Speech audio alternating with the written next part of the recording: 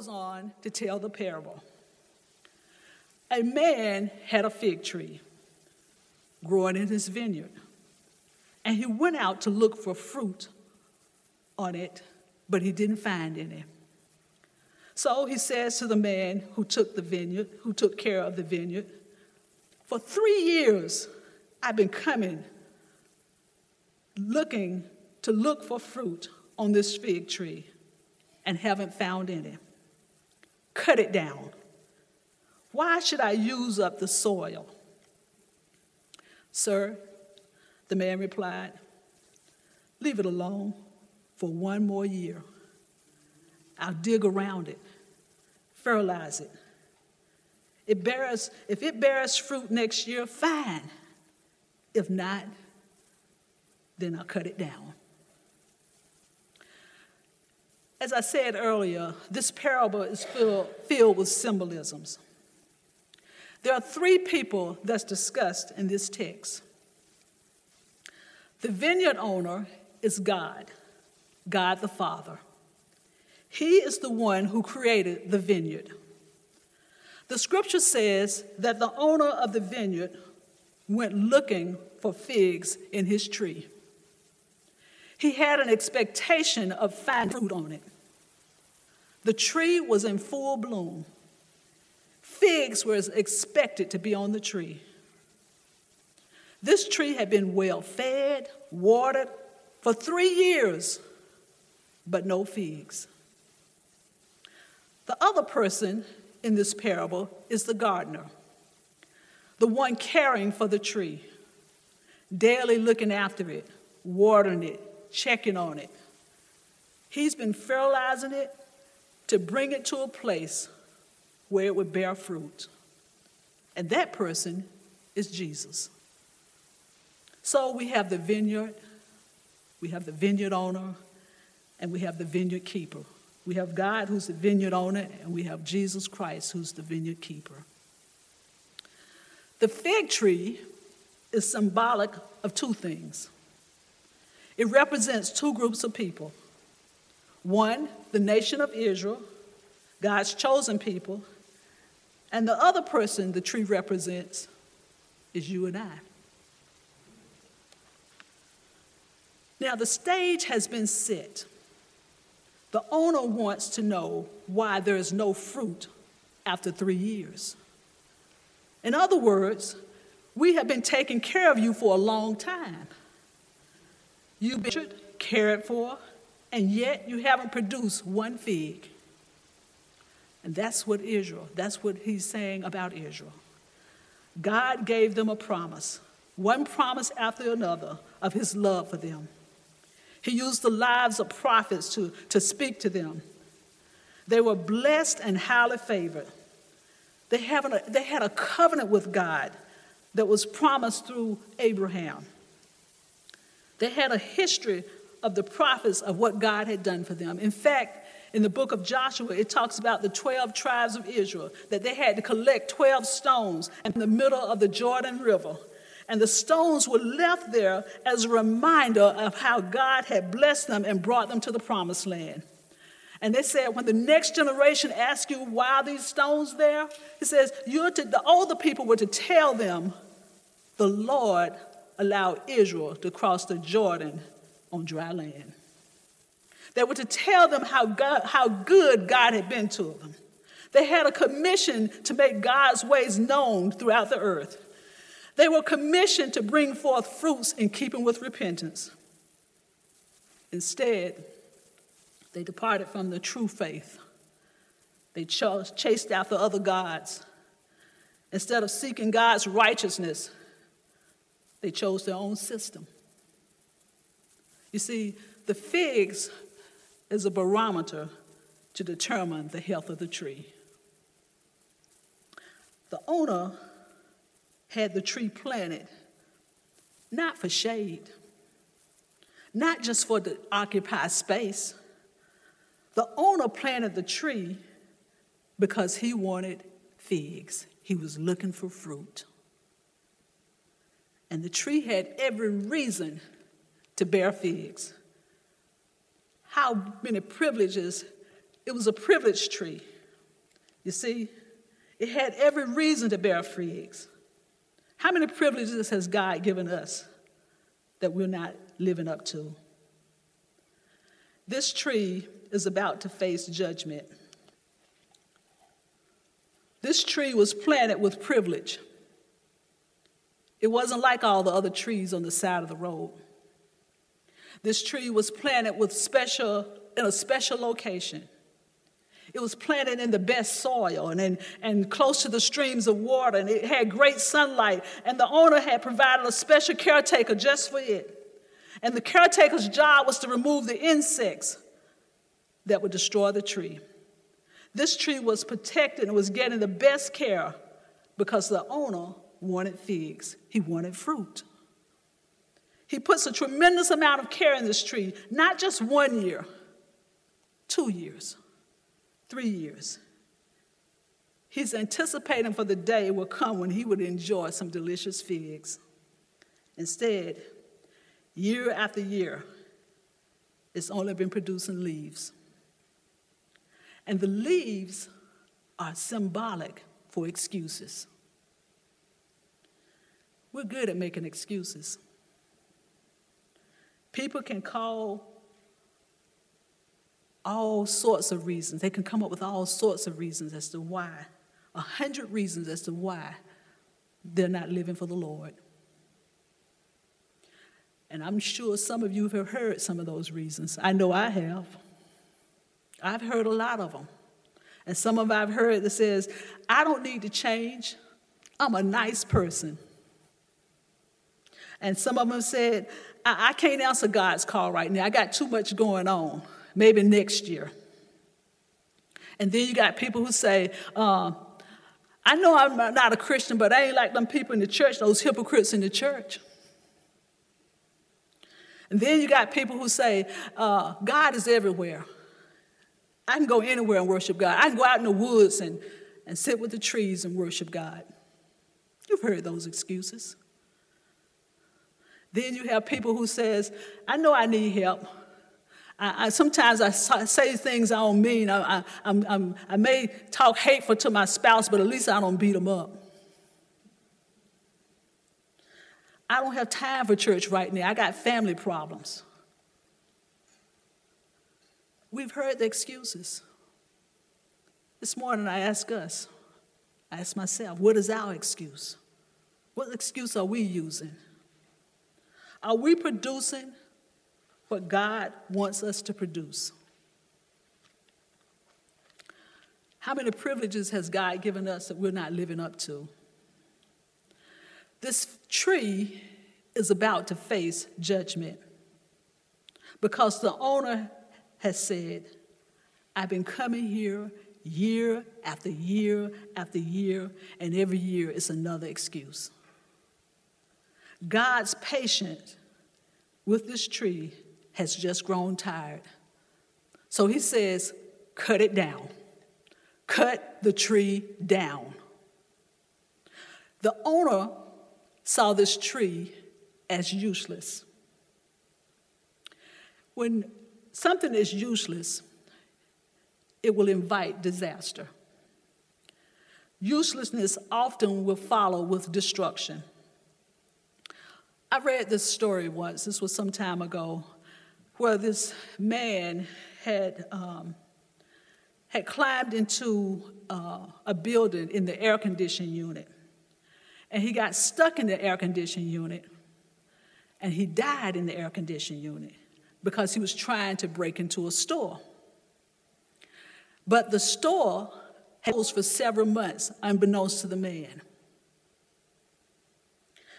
And said the only reason, the investigation says that the store had been closed, but evidently he didn't know it. And the sad part about all of this, he had been missing for months. Been missing for months. But no one knew he was missing. And the only reason he was found was because the building needed roof work, and the workers found him. So we ask, how do you live in a way that you're missing, yet no one misses you. How are we living our lives? I use that example because I'm not talking about, even though I used the example of the dead man, I'm not talking about physically dead. Because there's a lot of people that's alive and yet they're dead. Nothing, they do nothing, they add nothing to life, and they take nothing from life. There's so many people that have gifts and talents, and they don't even use them. They live purposeless and useless lives. And you could say that they're walking, yes, they're walking, but they are walking dead. You see, the owner of the vineyard sent his son to care for this tree. But the tree did not respond to his care and love it had been given. The tree represents our behavior, the way we respond to God. See, we're just like the tree. God is saying, don't do that. Don't behave that way. And what do? We ignore God. We pretend that he's not even talking. We're just like the tree. God tells us to go right, and guess what? We go left. We're just like the tree. God says, go befriend your neighbor. Go talk to them.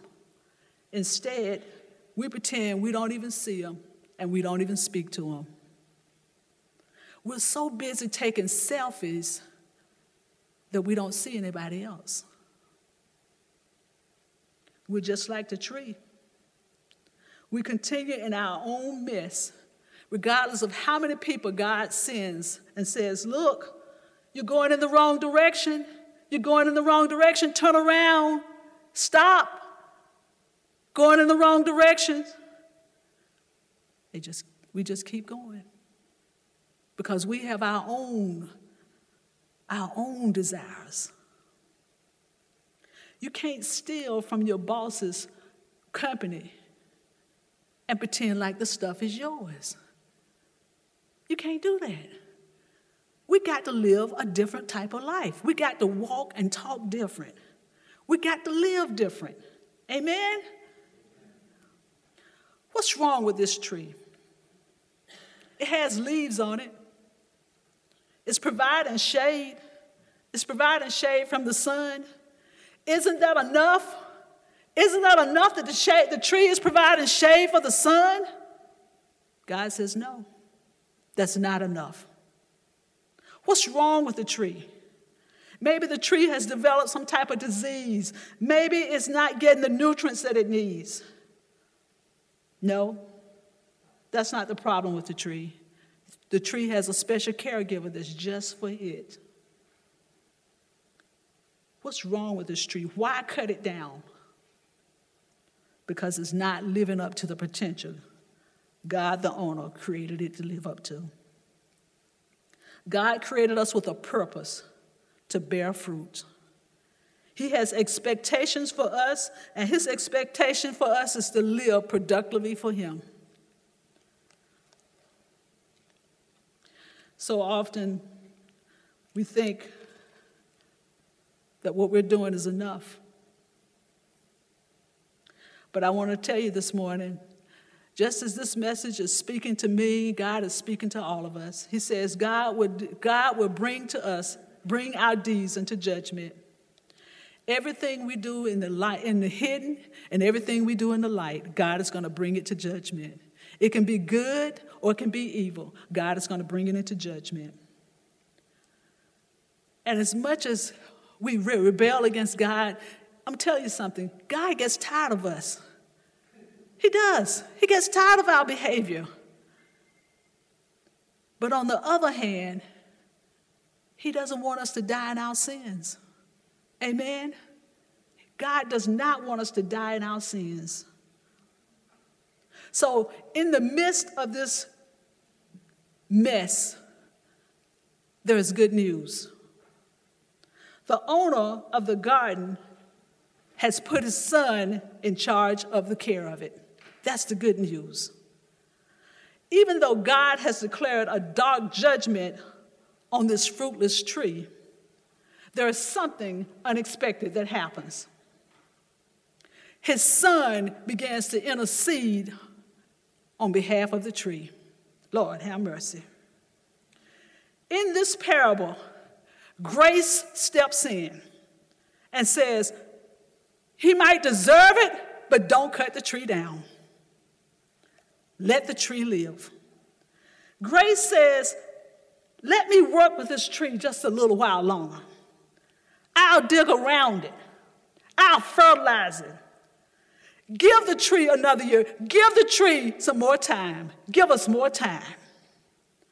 You see, but for the grace of God, but for God's grace, I am what I am. But for God's grace, his grace toward us has not been in vain.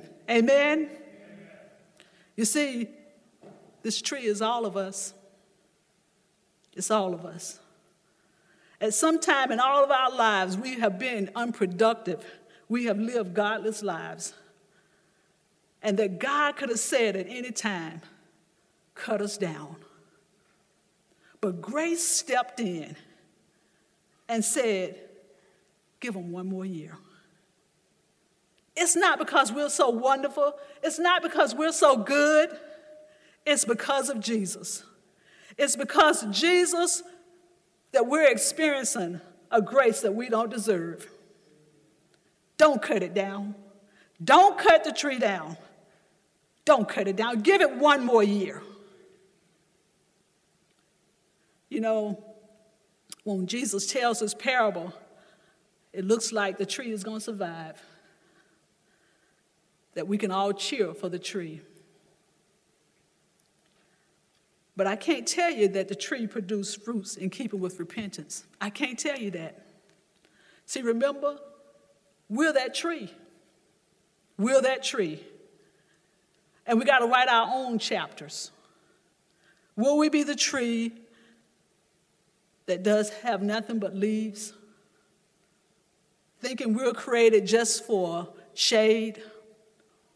Or will we produce fruit? What type of life am I going to live? Or what type of life have I lived? And the scripture says that one day God is going to call us from mortal to immortality. And how will we know if we have produced the fruit God is looking for? We'll know because he has a name that he's going to call us. He won't call us teacher. He won't call us prophet. He won't call us preacher. And he's not going to call us doctor. He's going to call us servants. He says, he's going to say, well done, thy good and faithful servant. You've been faithful over a few things. I'm going to make you ruler over many. Enter your rest. See, we have a Savior. We have a mediator. We have a Jesus who's willing to stand in the gap on our behalf so that we can survive. And Jesus says, hey, I'm on your side. I'm here. I'm not going to cut you down. I'm not going to cut you down. Let me just work with you just a little while longer. I'm going to give you another year. Give me more time with you. Jesus says, I'm willing to stand in the gap to keep us from facing the dark judgment. God will declare judgment on each individual. And that's why he's saying, if you will allow me, I'll be your Savior. I'm here to help you survive. Don't cut it down. Don't cut it down. Give the tree more time. How do we live productively unto God? How do we do that? By continually to pressing toward the mark of a high calling in Christ Jesus. Every day. Every day. Be kind to those who are not kind to you. The Bible says to pray for our enemies. So often we want to take revenge. We see people, they do things to us. We want to get revenge on them. We pray for them, but we don't pray the best. We don't pray the best for them. We don't say, God bless them. We say, God get them. God wants our hearts. in every capacity. We got to be more forgiving. Be willing to admit when we're wrong. Say, Lord, I shouldn't have done that. Now everybody got rights. You know, you pull in front of somebody, they think you've invaded their rights. If they're not giving you the finger, they're chasing you with their cars. Everybody wants to be somebody. Everybody's on the internet telling all their business. God is saying, look, come unto me. Come unto me. I'm here. I can help you. You ain't got 1,000 friends on the internet. I'm your friend. What a friend we have in Jesus. All of our sins and griefs to bear. Thank you, Lord. I want the praise team to come up because I'm getting ready to wrap this up. You know, so often we think God is just a religious experience. So often we think that if I just come to church, that's enough. But I want to tell you this morning, it's not. It's not. I'm reminded of a story by the name of a prophet named Jonah. And many of you probably know that story. Jonah was a prophet that God called him. And guess what he did? He ran the other way. God had an assignment for him.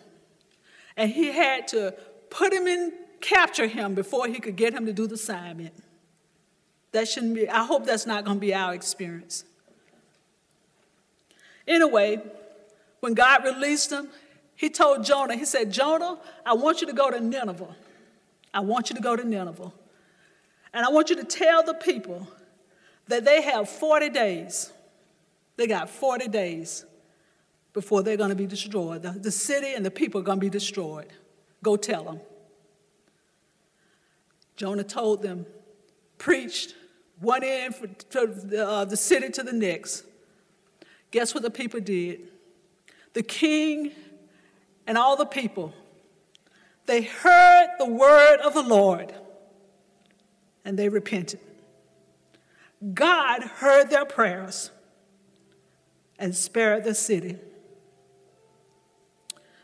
Nineveh heard the word of the Lord and repented. That could be us. We're never too far gone, and we'll never get too mature that God can't speak to us and draw us back to him. God loves us. He desires to have a relationship with us that we haven't even begun to touch into. I'm so glad this morning that the vineyard keeper and the vineyard owner didn't give up on me. You see, a few weeks ago, I was in the grocery store, and I was squeezing fruit to determine which one I was going to buy. You've done that. And this woman comes up behind me, and she's determined that I'm in her way.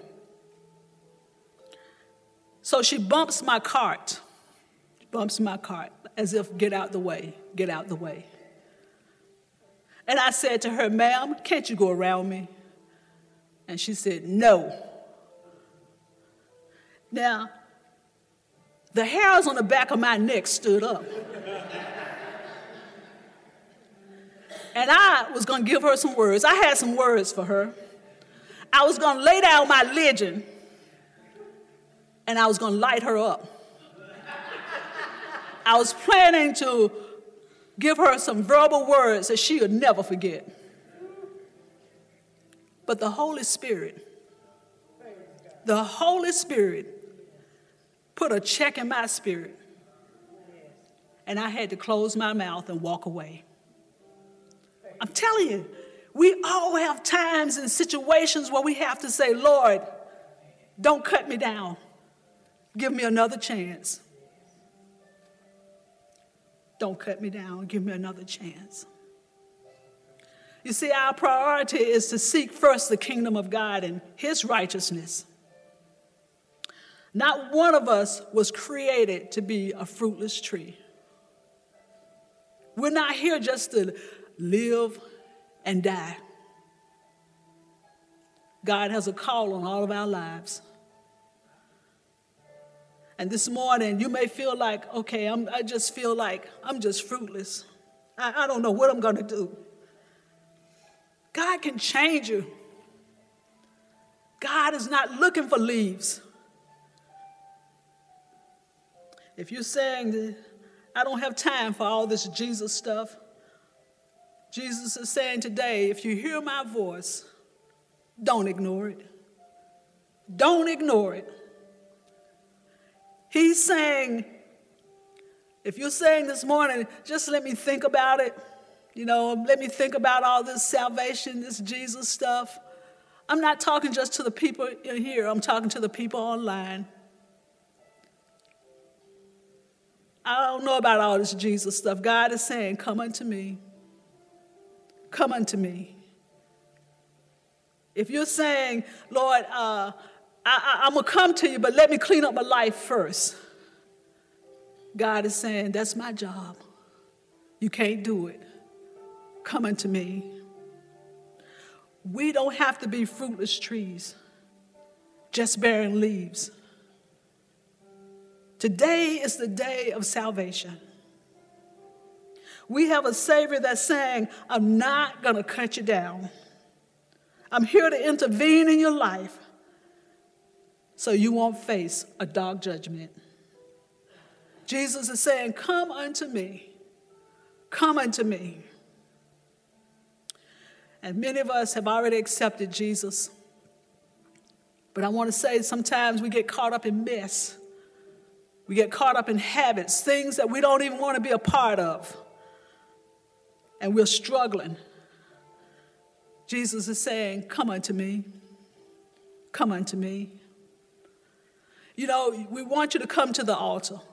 Because when you come to the altar, it's a step of faith. It's a way of stepping out, saying, I want to step out of my mess and step into the God's kingdom. So you can come to the altar. You can make an altar where you are, but that's why we tell you to come to the altar. Today is your day. Today is your day. You can have your exodus today. You can come out of it today. If you're one who's been bothered with depression and burdened with a lot of mess or just family issues, every time you turn around, there's drama in the family. If you're one of those people that's just been burdened down with that, I want to tell you the altar is here. It's here. If you have health issues and you want prayer, the altar is here. Larry's going to come up. Today is a day of exodus. Today is a day of coming out. Amen? Will you all stand, please?